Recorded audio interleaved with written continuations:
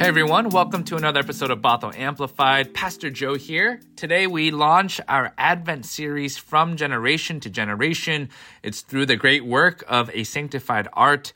Today we look at Matthew chapter 1 and the genealogy of Jesus and find how we too can fit into God's story, how we can embody the fullness of God's story in all that we do as we look towards the future of being the embodiment of hope and joy, peace and love. Check out the sermon here. Good morning. My name is Jim Crouch, and before I start this scripture reading, I want to thank Jim O'Farrell, who was the scripture reader at 9 o'clock, who researched all the pronunciations of these complicated biblical names that from this scripture in Matthew. As we enter the season of Advent and a new sermon series called From Generation to Generation, our scripture reading will start with Matthew 1, verses 1 through 17, an account of the genealogy of Jesus the Messiah, the son of David, the son of Abraham. Abraham was the father of Isaac, and Isaac the father of Jacob, and Jacob the father of Judah and his brothers, Judah the father of Perez, and Zerah by Tamar, and Perez the father of Hezron, and Hezron the father of Anam, Aram and Aram, the father of Amminadab, and Amminadab the father of Nahshon, and Nahshon the father of Salmon. That's a word I know. And Salmon the father of Boaz by Rahab, and Boaz the father of Obed by Ruth, and Obed the father of Jesse, and Jesse the father of King David. And David was the father of Solomon by the wife of Uriah, and Solomon the father of Rehoboam, and Rehoboam the father of Abijah, and Abijah the father of Asaph, and Asaph the father of Jehoshaphat, and Jehoshaphat the father of Joram, and Joram the father of Uzziah, and Uzziah the father of Jotham, and Jotham the father of Ahaz, and Ahaz the father of Hezekiah, and Hezekiah the father of Manasseh, and Manasseh the father of Amos, and Amos the father of Josiah, and Josiah the father of Jeconiah, and his brothers at the time of the deportation to Babylon. After the deportation to Babylon, Jeconiah was the father of Salathiel, and Salathiel the father of Zerubbabel, and Zerubbabel the father of Abiud, and Abiud the father of Eliakim, and Eliakim the father of Azor, and Azor the father of Zadok, and Zadok the father of Achim, and Achim the father of Eliud, and Eliud the father of Eleazar, and Eleazar the father of Mathan, and Mathan the father of Jacob, Jacob the father of Joseph, the husband of Mary, who bore Jesus, who is called the Messiah. So all the generations from Abraham to David are 14 generations, and from David to the deportation to Babylon 14 generations. And from the deportation to Babylon to the Messiah, 14 more generations. Holy words for God's people. Yesterday, I was watching college football, and I saw this commercial that I loved that I want to share with you. I think it was AT&T or T-Mobile, and it started with this guy. He took out his phone, and he sent a chat. He sent a text, and it said, "Hey, who's working late tonight?" And there was somebody who was like in medical scrubs, like working late. It was dark, and said, "Oh, me." And then there was another woman who was like cleaning like a restaurant, like mopping up like after clothes, and she's like, "I am." And then there was another person, I forget what it was, but some custodial or something, like working late. "Oh, me too." And then Santa Claus was like, "Me too." And the guy, the original original text goes, "Dude, you only work late one night a year, or give it a rest." Right? And it was fun because it was this chat around, and they continued the story, and I think it ended with something like, whether you work work late one night a year or every night of the year, every deal is special for you. It was trying to get you to buy phones and plans. But it stuck with me because in a way, it kind of reminded me that all of us bring like different aspects of our lives into the space together, right? Like some of us, we work late. Sometimes some of us work early. Some of us are retired. Some of us aren't working at all, right? Our kids, right? And others. Some of us come bringing a lot of joy and happiness to this moment. Others of us come just bearing a lot of grief and sadness. And all we want to name that for this little while together, all of that is good. We want you to know that you can bring the fullness of who you are into this time together, that all with which we come, we are welcome and we belong in this community. We get to make up this beautiful community, or this beautiful, beloved community of God. And we want to especially name, too, that there are times and places where that's not true for everyone, where people are kept out or marginalized or pushed out. And we want to name that if you are one of those people who've been kept out of places of worship and places of faith, you are welcome and you belong. If you are gay or lesbian, transgender, bisexual, or questioning, know that you are welcome. Know that you belong. If you're black or brown or indigenous, if you've been discriminated against because of the color of your skin, know that you are welcome. Know that you belong. If you find yourself homeless or houseless or in the lower economic brackets of our community, if you are single or divorced or partnered or separated, know that you are welcome. Know that you belong. With all of your unique gifts and abilities created to be bearers of Christ's image to all the world, know that you are welcome. Know that you belong. Amen? Amen. Let's pray together. Oh God, be present here and in all the places from which we are worshiping. Move in us and through us that we too would be moved and changed. Speak to us, we pray. Less of me, more of you. None of me, all of you. May the words of my mouth and the meditations of all of our hearts be pleasing in your sight, our rock and our Redeemer. Amen. This week I found myself waiting a lot.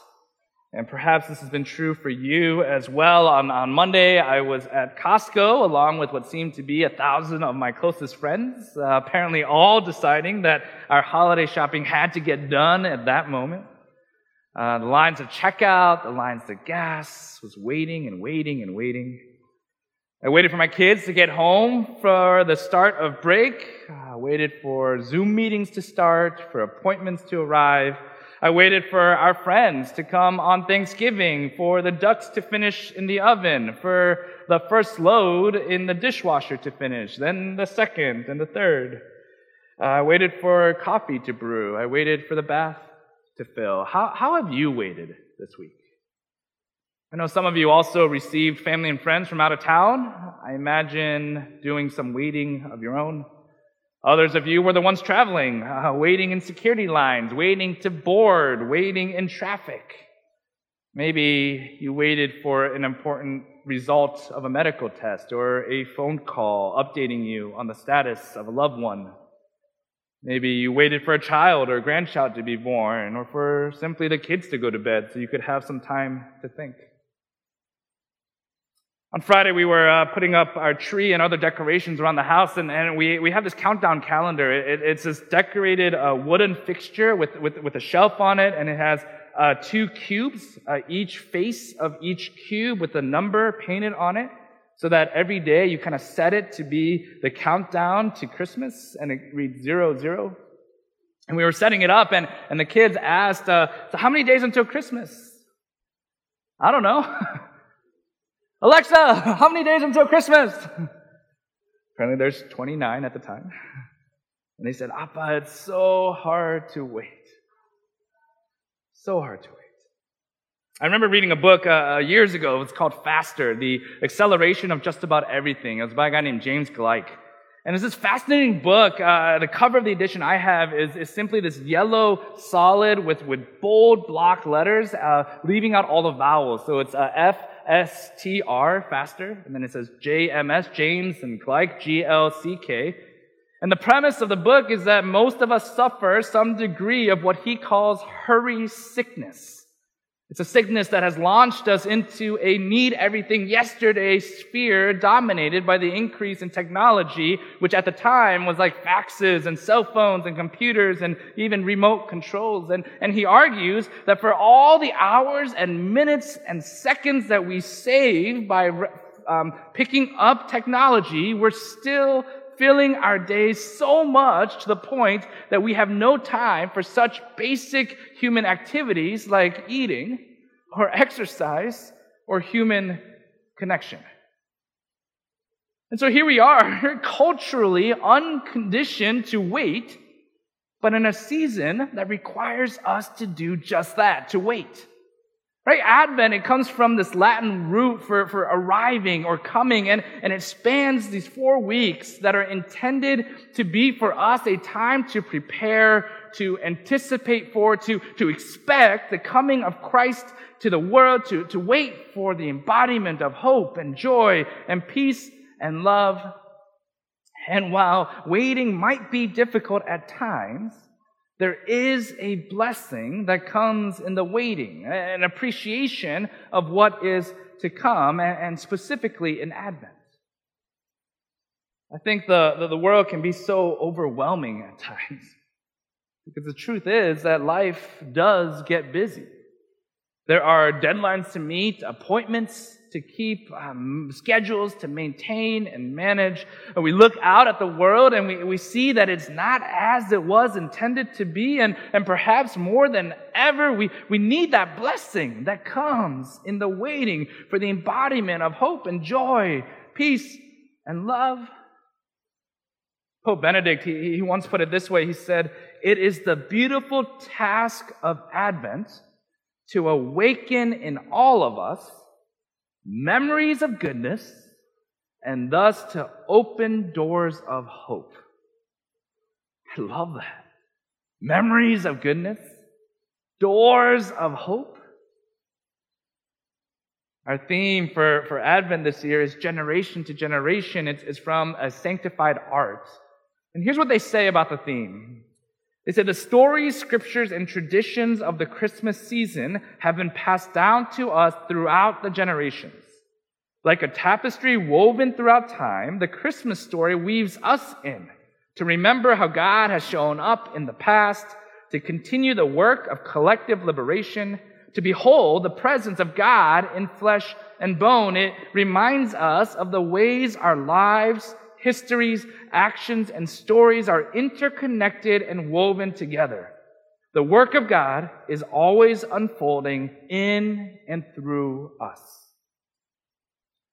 I think that's why our journey this Advent season begins with this genealogy of Jesus that Jim read for us this morning to remind us that the story of God at work in the world did not begin with Jesus, nor does it end with Jesus. It started long before, and it will continue even today. But there's something about names that stay only as names until there are stories attached to them. Right? When I was at Silver City just about a month ago, just outside of Boise, it's a ghost town now. It's one of the few old mining towns that did not burn or become commercialized into a modern city. And we were taken around to what was left of this once thriving city. There's about 75 structures that were formerly homes or businesses that dated from the 1860s to the early 1900s. And along the way, we stopped by the cemetery.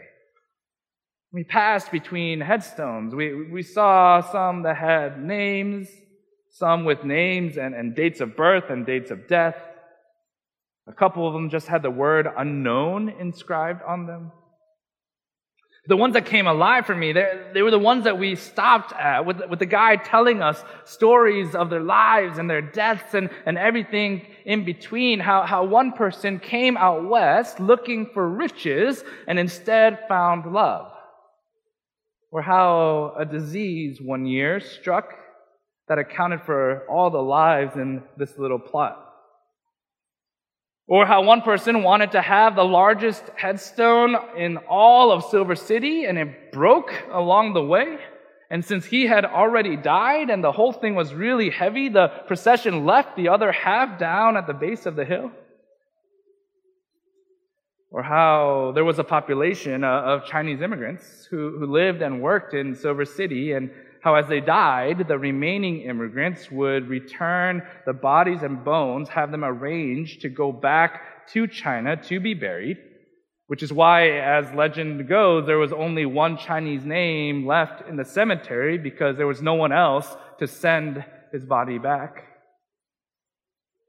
But those are stories of other people. Silver City is not and has never been part of my story. It's one that I definitely had the privilege of receiving, of holding with honor and care, but it's not mine, and there's a difference in that too. Because you see, if we were at George Washington Memorial Park in Paramus, New Jersey, you would get to know my story through the lives of my grandparents who are buried there. You would know where I came from, the child of immigrants, the grandchild of a sojourner from the northern part of Korea before it was divided, of a convert to Christianity who passed it on to his family. You would know the one who gave me and my brother our Korean names. You would know me and my story because it's my story. It's one that I embody. And I wonder if that's what we're supposed to do as we hear these names of those in the generations before Jesus. Are we supposed to claim their stories as our own? Right? As people of faith who put our faith in the one who is the embodiment of hope and joy and peace and love, perhaps we too are to embody his stories. Supposed to embody his stories as our stories, embodying the hope and joy and peace and love that does transform the world. Stories like Abraham, who was called to leave his father's land to a place where God would show him, the one who would go on to bless the world. And like Rahab, who would hide away the Israelites in her home on their journey to the promised land. And like David, who went from being the youngest son to be made king, who united the tribes into a kingdom and then was judged for sending a man to his death. And like Kings Hezekiah and Manasseh and Amon and Josiah, like Azor and Zadok and Eleazar, who are listed nowhere else in the Bible. What does it mean to embody those stories?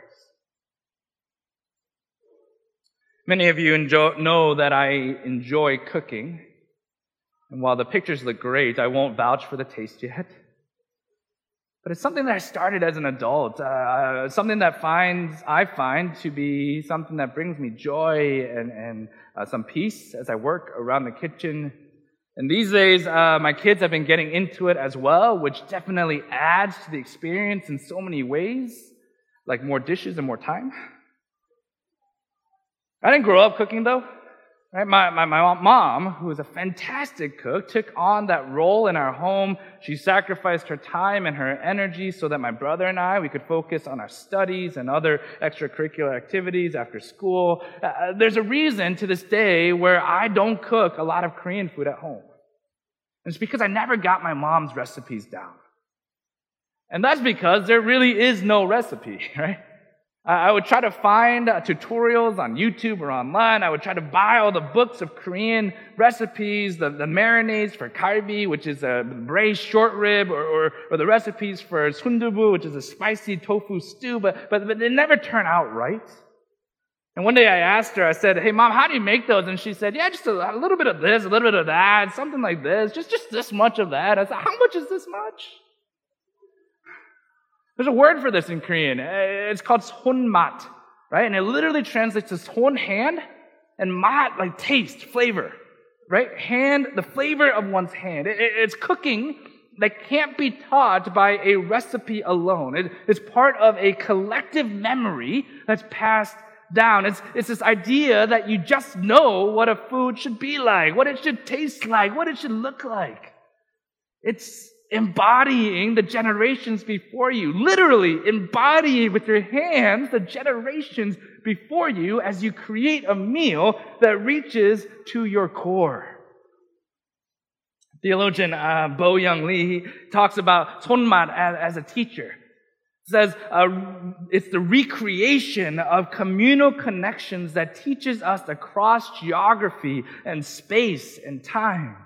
손맛 teaches us, especially in moments when we yearn for a home, for a regrounding in identity and peoplehood, when we need that blessing from the beyond to keep going in the here and now.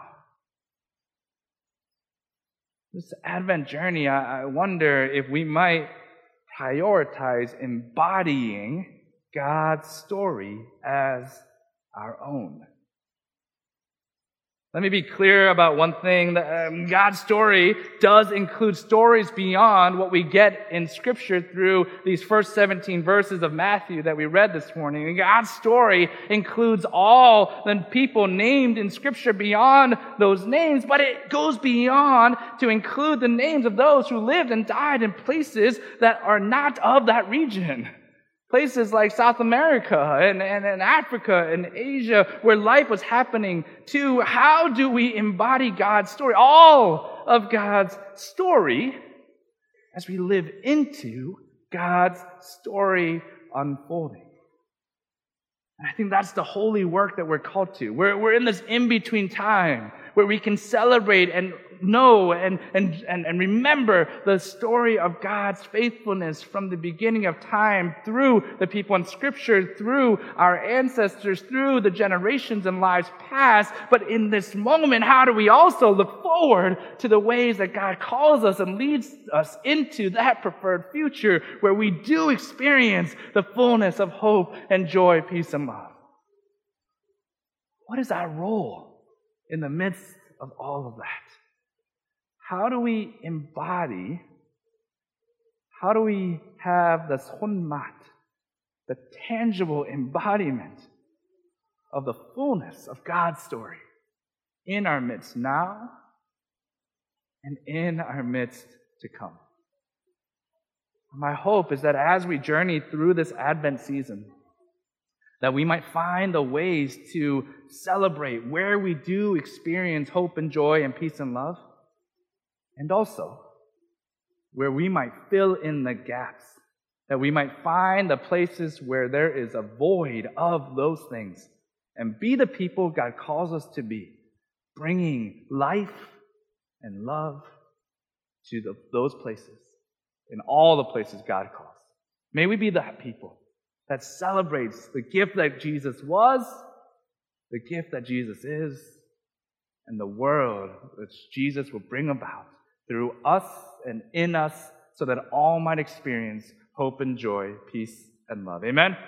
Amen. Let's pray. Holy One, we give you thanks for this time together, for an opportunity to be gathered online and on site, for the ways you connect us through our stories, the ways you connect us to one another through time and through space in places where we may not know, but you connect us to the fullness and fulfillment of your story. Thank you for that gift. We pray that you would journey with us through this season, that we too would live into the fullness of that story, that our stories would align with yours, and that we might experience hope and joy, peace and love now and in the future. It's in Christ's holy name that we pray. Amen. All right, so that was our first sermon of this Advent series, From Generation to Generation. I hope you too can find ways in which you find yourself in God's story, how you embody the fullness of God's story. Check out next week when we continue the series and see the ways in which God is at work in our world.